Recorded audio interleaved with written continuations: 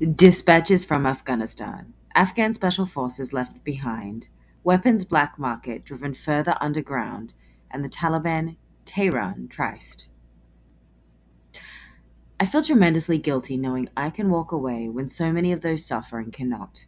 My life is no more valuable than theirs. I just happen to be born in different geographical coordinates. No doing of my own. As I always say, I have been to many parts of the world, but I never fell in love with a place the way I fell in love with Afghanistan over the years. Until next time, farewell, Afghanistan. The main reason I returned to the US was to actually do something in honor of Afghanistan. I was blessed enough to receive an honorary award from the NGO Emergency, which operates incredible hospitals for the war wounded around the world, including in Kabul and across Afghanistan. I've been involved with this organization now for almost 5 years, and I'm pretty sure I get far more out of it than I could possibly ever give back. The staff and patients from Emergency, who I meet in the field, teach me what it is to be brave, suffer, survive, and perhaps most importantly, to view war from a multi-pronged lens of both compartmentalization and compassion. The work of Emergency is perhaps no more critical than now. Almost all the aid organizations left in August and have not returned. Emergency is something of a ray of light on a very dim landscape. Without the hospital and the many clinics across the country, Afghans would be left to die when disaster strikes. Emergency offers the incredibly brave and resilient Afghans the dignity and the right to life that they deserve. But still stay tuned for more dispatches. There's still to come, and as there is plenty of features left to publish. Thank you all for your support throughout this winding journey. Take some much needed downtime I'm going to do right now to work on an Afghan book project and also spend some quality time with friends over the holidays and hopefully go back.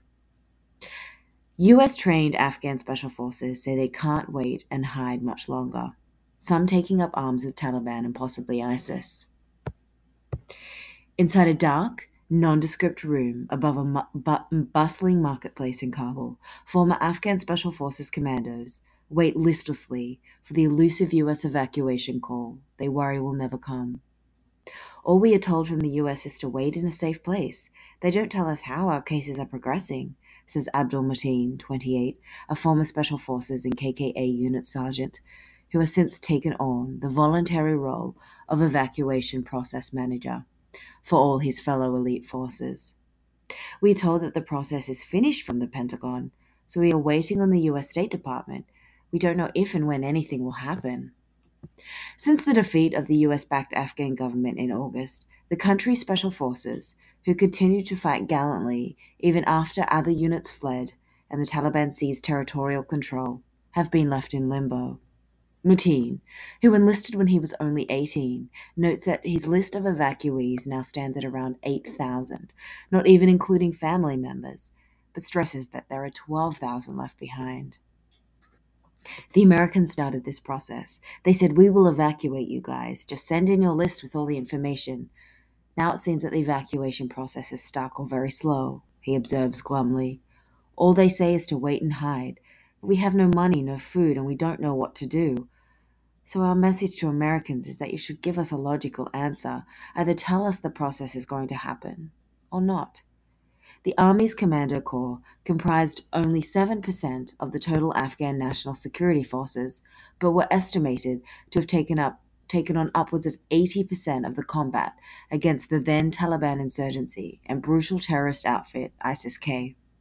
And they endured far more casualties than all of the NATO combined throughout the bloody duration. Within the Special Forces was the ultra-elite Kath-Kas KKA unit, developed by the U.S. Army's 75th Ranger Regiment and comprised of Army, police, and intelligence specialists. The unit also had a group of elite female troops. Despite being widely hailed as a force to be reckoned with by Pentagon officials, critics contend that the KKA was structured in such a way that it was highly dependent on U.S. resources to function effectively, making the Taliban advance amid the American drawdown an almost impossible path to victory. Just weeks before the previous government's final fall, 22 commandos were slaughtered by the Taliban in Faryab province after the air support they called for never materialized. Mateen also points out that they were given orders to secure Kabul's Hamid Karzai airport to support the foreigners, but after the Taliban suddenly swept into the presidential palace, their leader left to join the National Resistance Front, NRF, in Panjshir, leaving the soldiers scattered and divided. In the end, he surmises that only around 100 special forces managed to get out.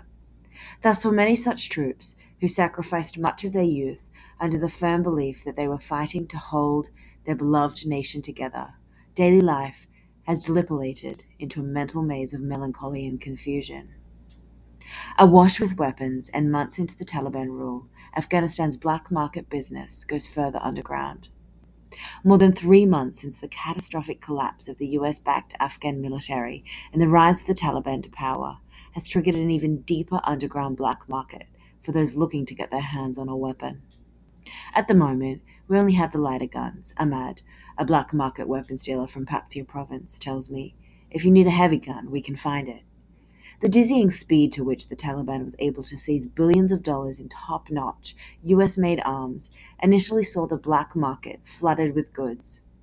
But as the weeks drag and the former insurgency, officially termed the Islamic Emirate of Afghanistan, solidifies power, the regime is working intently to ensure that only they are the ones armed.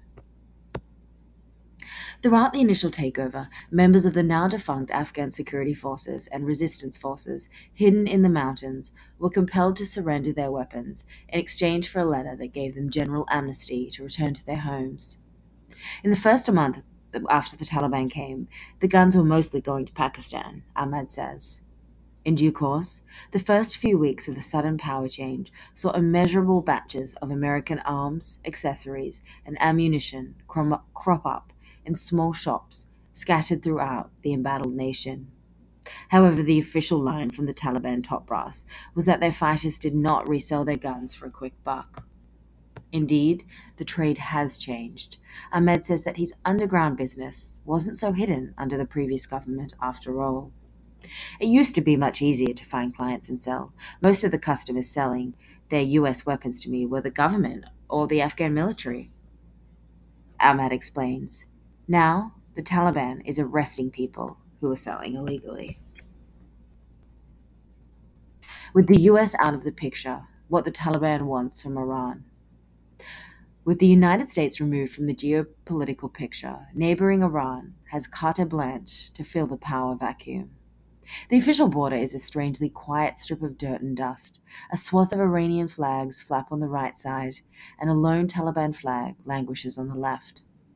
But rather than throngs of long lines of crinkled faces eager to cross, just a gaggle of workers trundle in and out. It's a sign, one Taliban official tells me, of the burgeoning closeness of the two countries. We want to have good relations with the neighbors, including Iran. It benefits both sides. We are trying to normalize it more now, says Naeem ul al-Haqqani, the 37-year-old Director of Information and Culture for Herat Province.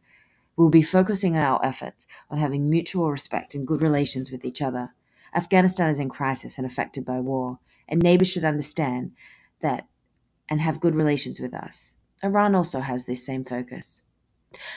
But perhaps Iran's most significant objective of all is extending its regional hegemony. From Haqqani's purview, Afghanistan is ready to have investments, especially Herat province, having a border with Iran. The demand is there from both countries. Afghans want to have a good trade discussions, and Iran says security talks should be taken care of so they can start investing in the country.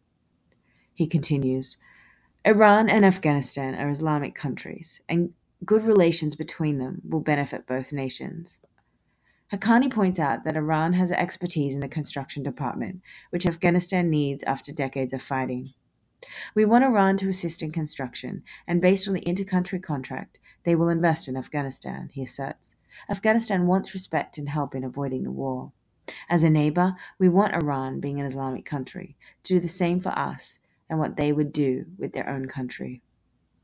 With the United States out, mineral-rich Afghanistan is ripe for pruning. Moreover, the Iranian regime has maintained strategic diplomatic ties with the Taliban throughout its insurgent years, despite the theoretical differences derived from the Sunni Taliban and the Shia adherent Iran. For Tehran, it comes down to strategy. at a time when Afghanistan's economy is floundering. With the US having frozen $9.5 billion in aid, Tehran has chips to play. And you can read more about all those articles in the newsletter.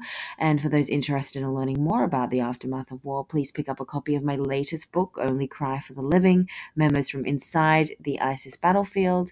And please check out a rad new podcast I was the first to be featured on, entitled Spies Like Us. Thanks again for your support. Please follow me on Instagram and Twitter at Holly S. McKay for more updates, and the photos featured are courtesy of my brilliant photographer at Jake Simkin Photos. And just lastly, please consider a paid subscription to allow us to continue doing this work.